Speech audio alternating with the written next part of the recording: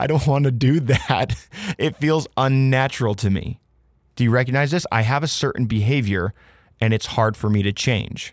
But all I have to do is just do it. And that is probably the crux of the matter.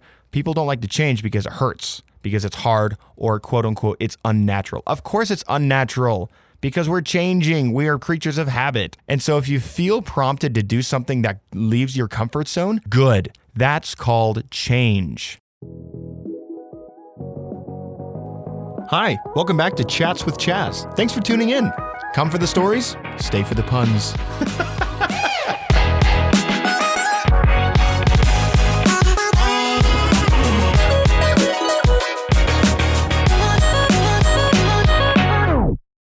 Hello, my good friends. We're listening to another episode, and I am really excited about this one. As I've talked about in the past, we have been going over the different lessons within the Preach My Gospel manual. I know it sounds very religious, but I try and make each one of these episodes as applicable as possible to everybody. And so I'm going to do that again for this particular lesson, but it is going to be referencing a lot of scriptures from the Bible and from the Book of Mormon. And I really hope that you have an open mind about this and just, again, like I've talked about in the past, listen to the truth that resonates with you as you go about this. But today we're going to be talking about what is the most effective way to change. And in fact, there are 5 steps to going about the most effective change that I'm going to talk about with you today. And I've learned this for myself in the Preach My Gospel manual. When I first identified with these lessons or these steps, I was in the MTC, which is the Missionary Training Center, prepping to be a missionary for my mission, for the church, essentially. Growing up, I had heard about principles of faith, repentance, and baptism, but I never actually knew they were all connected. On top of being connected, they were actually in a never-ending cycle or loop that is just perfect in my opinion. And so we're going to talk about this process today. I have learned how to apply this 5 steps for change and progression in my own life, and I'm going to share a couple of stories and examples of how I went from being a certain way to becoming a different man. And I believe that everybody can apply these principles, whether you're religious or not religious, into your own life. And you can see the quickest and the most effective way of changing your behavior and changing your nature so that you can achieve unbelievable amounts of joy, peace, love, and self-worth in yourself today. Awesome. So we're going to jump right in and we're going to talk about the first step, which is to believe. Step 1 is you need to believe in something. You can't change until you believe, whether that's in yourself or in Jesus, or maybe in both. Change or self-improvement starts with a belief or trusting in oneself.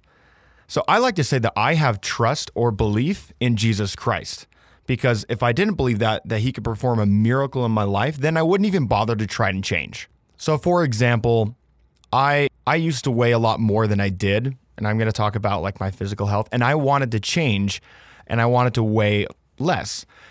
And so back when I was in high school, I didn't really think that I could change. I thought my body type was the same way it was going to be, kind of fluffy, and I never really wanted to change. It wasn't until I decided that I thought that I could change if I put in the effort and I started believing in myself that I decided to change my behavior. And then when I graduated from high school, I started walking a lot more. I started running, and I changed the way that I ate. It was mostly because of my circumstances. I ended up serving a mission in Mexico where I didn't have access to unlimited milk from Walmart, and I didn't drink that much. And then I had a fixed diet every single day, and I ended up walking miles and miles and miles. And I lost like 50 pounds. And my aspect of the way I viewed myself changed. I actually believe now that I have the ability to gain and lose weight. I believe in myself. One more effective way of having this belief is belief in Jesus Christ. Like I said before, believing that he can perform miracles in your life is probably the most effective way of changing yourself. There's a scripture in Hebrews 11:1 that describes what faith is, or trust, and it goes like this. Faith is hope for things which are not seen, but true. Essentially, you can envision a future for yourself, and you can make it so. Animals can't really do this. They live instinctively, and it's really hard for them to change their nature. However, we are humans, and we have the ability to change. We have the ability to use our imagination, or a human endowment that no other creature has, to see into a possible future, imagine it, and then make it so. It always begins in the mind. So, if you would like to change, first, imagine what you would like to become, and then believe it can be. Once you actually genuinely believe it might be possible, that's where real change starts to happen. So, identify a behavior that you don't like or you would like to improve on, and then you need to start believing that you can change. Going back to utilizing, I'm always going to recommend that you rely on Jesus Christ for this process because he accelerates it every time. So I'm going to give you the normal way of change, like the principles, and then I'm going to give you an accelerated program version where you involve Jesus Christ, the Lord, in all of the steps. So there's a scripture in the New Testament that talks about a woman with the blood disease. It's in Matthew 9. And essentially, Jesus was walking through the city and he was passing through a crowd of people. And one of the people in the crowd was a woman. And she had had a blood illness for about 12 years. We don't know what the illness was, just that she had gone to lots of doctors and no one could heal her. And she was absolutely destitute. She couldn't afford to pay for any more physicians, and she was kind of desperate. She had heard of this man named Jesus who was a miracle worker, and she thought, maybe he can perform a miracle on me. Guess what? She's believing. She trusts in him enough to try and do something about it. So you know what she did? When he passed through the throng of people, she reached out and simply touched his robe in the hopes that she might be healed just by touching his clothing. And the cool thing is that Jesus somehow recognized that virtue had gone out of him. Some kind of energy had left him, and he stopped and he said, someone has touched me. And one of his disciples are like, there's literally so many people around us. Of course, someone touched you. Yeah, we're in a crowd full of people. But no, he turned around and somehow he looked right at her. And this is what the scripture says. But Jesus turned him about. And when he saw her, he said, daughter, be of good comfort. Thy faith hath made thee whole. And the woman was made whole from that hour. And that's really important because in my own life, I could choose to try and change on my own, but that is very hard to do because we're mortal and it's really hard to change. I personally would love to rely upon the grace of Jesus Christ in order to change me faster than I could change myself. And that is the accelerated program that I'm suggesting. If you want to choose to believe in something, believe in Jesus Christ because he has the power to change your very nature. You have to understand, you don't have to change yourself all by yourself. Literally, the woman did nothing to heal her blood disease. She did not operate on herself. She did not put in like tons and tons of effort and time in order to do that. What she did was a gesture of faith towards the Savior, and his power healed her. That's grace. So if you would like to change faster, I would highly recommend that you believe in Jesus Christ and you pray and you ask with faith, believing that he can heal you or to change you or to improve you. And you start relying on the Savior for your change. I promise you, you are going to see changes in your life, probably not in the way that you expect or not the changes you're thinking, but he will help you change faster than if you chose a change on your own. So that's the first step, is you need to believe or you need to have faith, either in yourself or in Jesus or in both. The next step is repentance. And you know what? It follows a very logical and natural progression. Because when you actually start believing you can change, well, that's it. You're just going to try. I had this one time where I moved into a new area, a new community. I started going to a ward, a YSA ward in college, and I wanted to make some friends, and I was feeling really introverted, and I was really scared. I didn't think I was going to make friends, but I decided to trust in the Lord and say, I think that I will be able to make some friends if the Lord helps me. And so I chose to believe. And when I did, I sat down and I prayed and I said, all right, Lord, how am I going to make friends? And he gave me promptings and he said, I want you to go and ask for people's names after church every day. And I'm like, that's scary. I don't want to do that. It feels unnatural to me. Do you recognize this? I have a certain behavior and it's hard for me to change. But all I have to do is just do it. And that is probably the crux of the matter. People don't like to change because it hurts, because it's hard, or quote unquote, it's unnatural. Of course it's unnatural because we're changing. We are creatures of habit. And so if you feel prompted to do something that leaves your comfort zone, good. That's called change. In the scriptures, they call this repentance, and it's synonymous with change. In the Guide to the Scriptures, in the LDS Scriptures, it describes repentance this way: a change of mind and heart that brings a fresh attitude towards God oneself, and life in general. And I've also really liked to reference The 7 Habits of Highly Effective People. In that book, they call it a paradigm shift, which is described as a fundamental change in approach or underlying assumptions about how you view the world. So when you recognize a behavior that you want to change, you need to shift the way you look at it. And it always starts in the mind. I'm going to talk about that for a second. In our church, we believe that things were designed spiritually before they were designed physically. And I really do believe that. Whenever we act, whenever we behave, everything originates mentally first. You are designing your world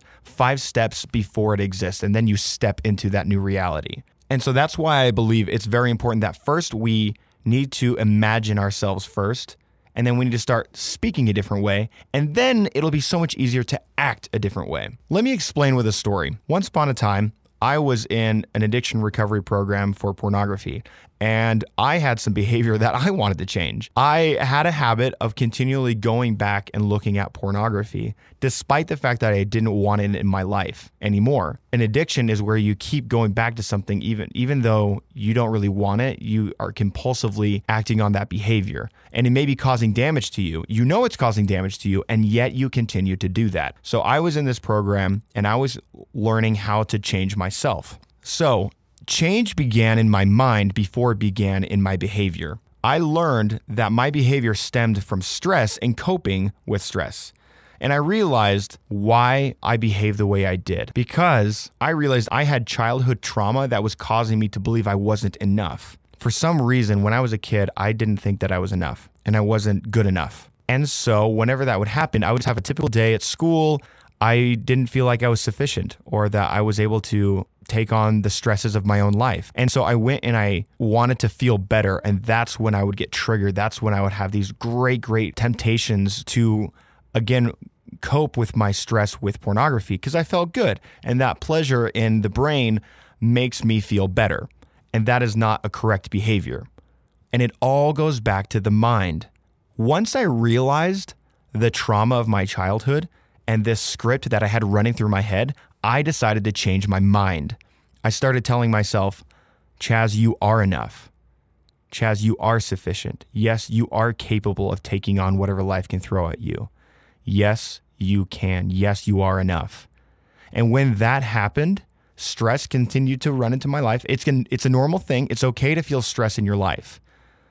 But when it did hit, when crap hit the fan, I behaved differently where I actually believed in myself.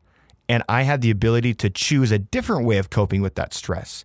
I didn't automatically return back to pornography. I had the choice to cope in exercise. I cope with creativity by doing graphic design and playing the piano. And it's a choice that I can now make because I've recognized in my mind why these things are going back. And it all began with the mind. Once that happened, then my physical behavior, my manifestation of my thoughts crystallized into my behavior, and I could then change. Now, I've explained the principle of change or repentance in a very basic form, but again, I do want to reference back to the Savior because there is a faster way of change. I could probably change on my own, like I said, recognizing this childhood trauma and changing on my own, or we can opt in to get help from the Savior and His grace. And I love grace, and let me explain a little bit more about that. There's a scripture in the Book of Mormon in Ether 12:27 where a prophet of the Lord is talking about grace and why we choose to have weakness. And this means a lot to me because, as you know, I was recovering from pornography and I felt I had a weakness. I had a very big weakness and I tended to want to revert back to that behavior over and over and over and over. And I tried to strengthen that muscle and it was so hard. And this scripture means so much to me because I really identify emotionally with the word weakness. I feel weak when it comes to resisting that kind of an addiction or that kind of behavior. But anyway, in this scripture, this is what it says. If men come unto me, Jesus, I will show unto them their weakness. I give unto men weakness, that they may be humble. And my grace is sufficient for all men that humble themselves before me. For if they humble themselves before me, and have faith in me, then will I make weak things become strong unto them. And I love that. Let's break that scripture down just a little bit. There are two things that we need to do in order to unlock grace. First one is humility. Another way to describe humility is malleability. Malleable, just like Play-Doh. Play-Doh you can move and change in your hand very easily. And then in conjunction with this humility, this ability to allow the Savior to change you is faith. And faith, as we've learned before, is belief or trust in the master potter to mold and shape you. If you don't believe, you won't be compelled to follow promptings like the woman with the blood issue. Do you remember that? She felt prompted to reach out and touch his robe. That wouldn't solve anything, but for some reason she wanted to touch the robe. She felt compelled. She was humble and she was faithful. And that is how a miracle happened. So change can happen so much faster. Your ability to repent can happen so much faster if you choose to repent with the Lord. Give him your weakness. Acknowledge that you have a weakness in certain areas. You can't resist Oreos. They just taste so good. So give that weakness to him and let him guide you. He'll be like, okay, thank you for giving me this to you. I'm going to tell you to do X, Y, Z. And you're like, that makes no sense. Why would that work? Why would that in my mind, the way I view the world, that would not fix my problem. But I'm humble, so I'm malleable. I'm allowing him to change, and I'm faithful. I trust him, so I will follow the prompting. And that is how I've changed in my own life. I have followed promptings that I have not understood, and they have led me to people who have helped me, or they have led me to situations that have saved me, that have warned me against temptation countless times, because I choose to rely on a Savior who can help me. So that's the second step, is repentance or change. Just do it. Just follow that prompting or follow that idea of like, I'm going to try and behave differently, and just do it. The third step is you got to make a promise. And according to the gospel of Jesus Christ, that's called baptism. And I'll explain that in a second. But your first step is you need to make a promise. You can make a promise with yourself.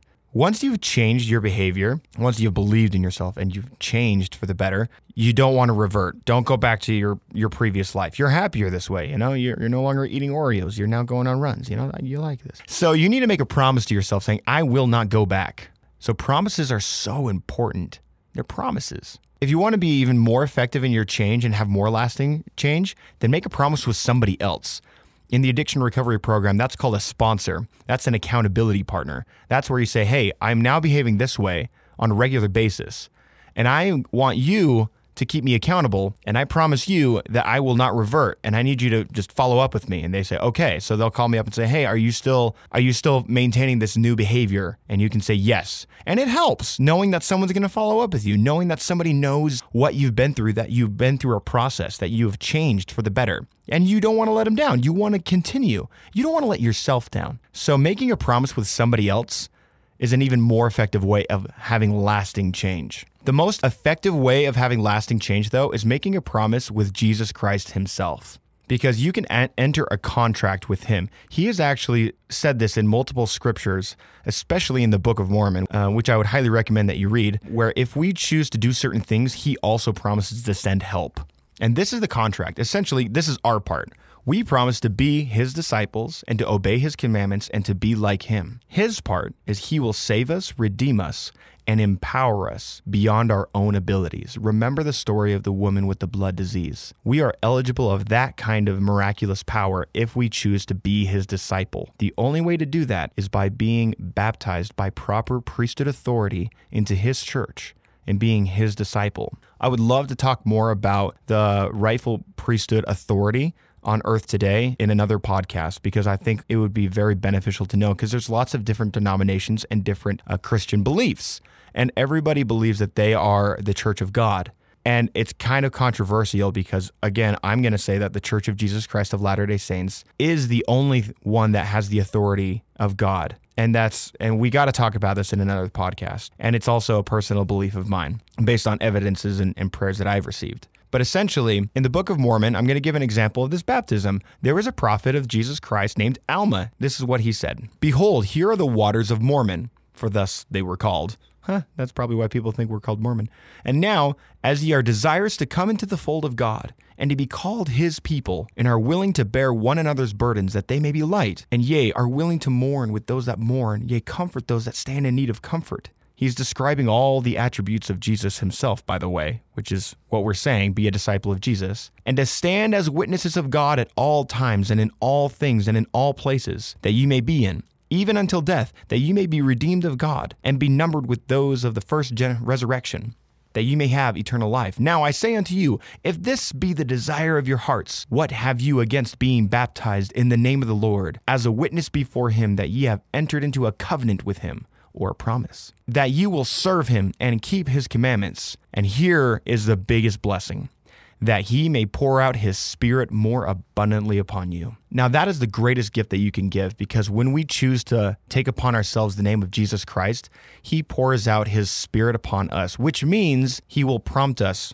to behave differently. He will guide us. He will help us. He will empower us that when we feel a lack of motivation, like I don't want to get up and work out, or I don't want to go run, we can pray and he will send an enabling power, his grace, his Spirit to help us. When we make promises with Jesus Christ, he helps us change and stay changed. That's why I love the sacrament so much. In church, we partake of the sacrament, which is water and bread that are symbols of his blood and his body. And that's where we renew our baptismal covenant every single week. When I was baptized, we got into a little pool of water, and I went all the way under, and then I came all the way out. And that is a symbol of death and life to me. When I went under the water during my baptism, my old self died. And when I came out of the water, I was a new person.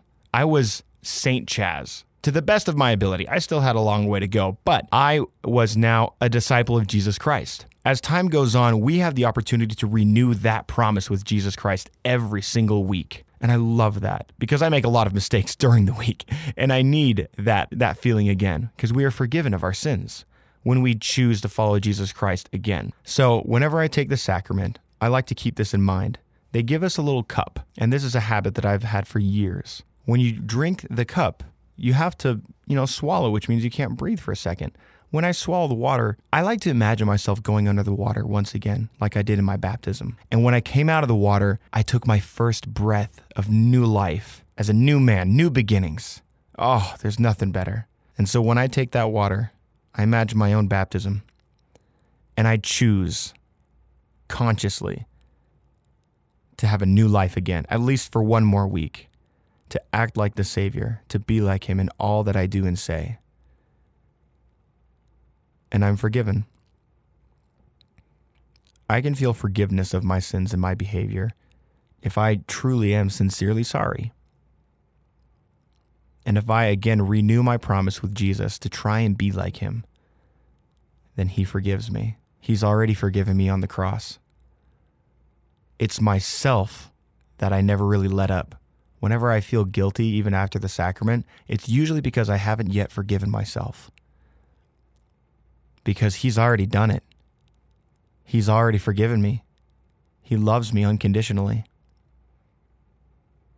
So when I take that sacrament, I am baptized again, and I feel forgiven, and I feel at peace. I love making my promise with Jesus Christ, and I would highly recommend you make a promise with Jesus Christ today.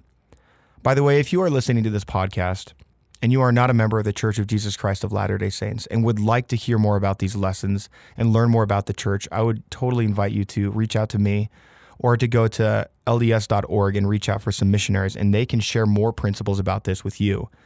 You can actually get baptized as well, and you can also make a promise with Jesus Christ under proper authority and feel that forgiveness, feel that love, and feel that change. It's a very real feeling, and I love it with all my heart.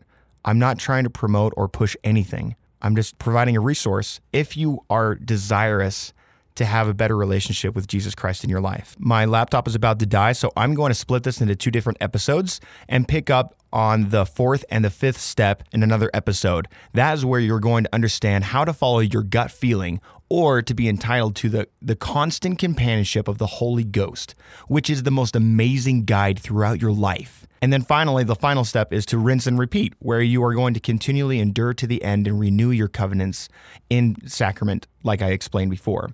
I really hope you've enjoyed what I've shared with you today, and I absolutely love sharing these thoughts because they have changed the way that I think, and they're the best way I have learned to change my behavior and to find peace, love, and joy in my life. Again, thank you for tuning in, and I hope you have a fantastic day.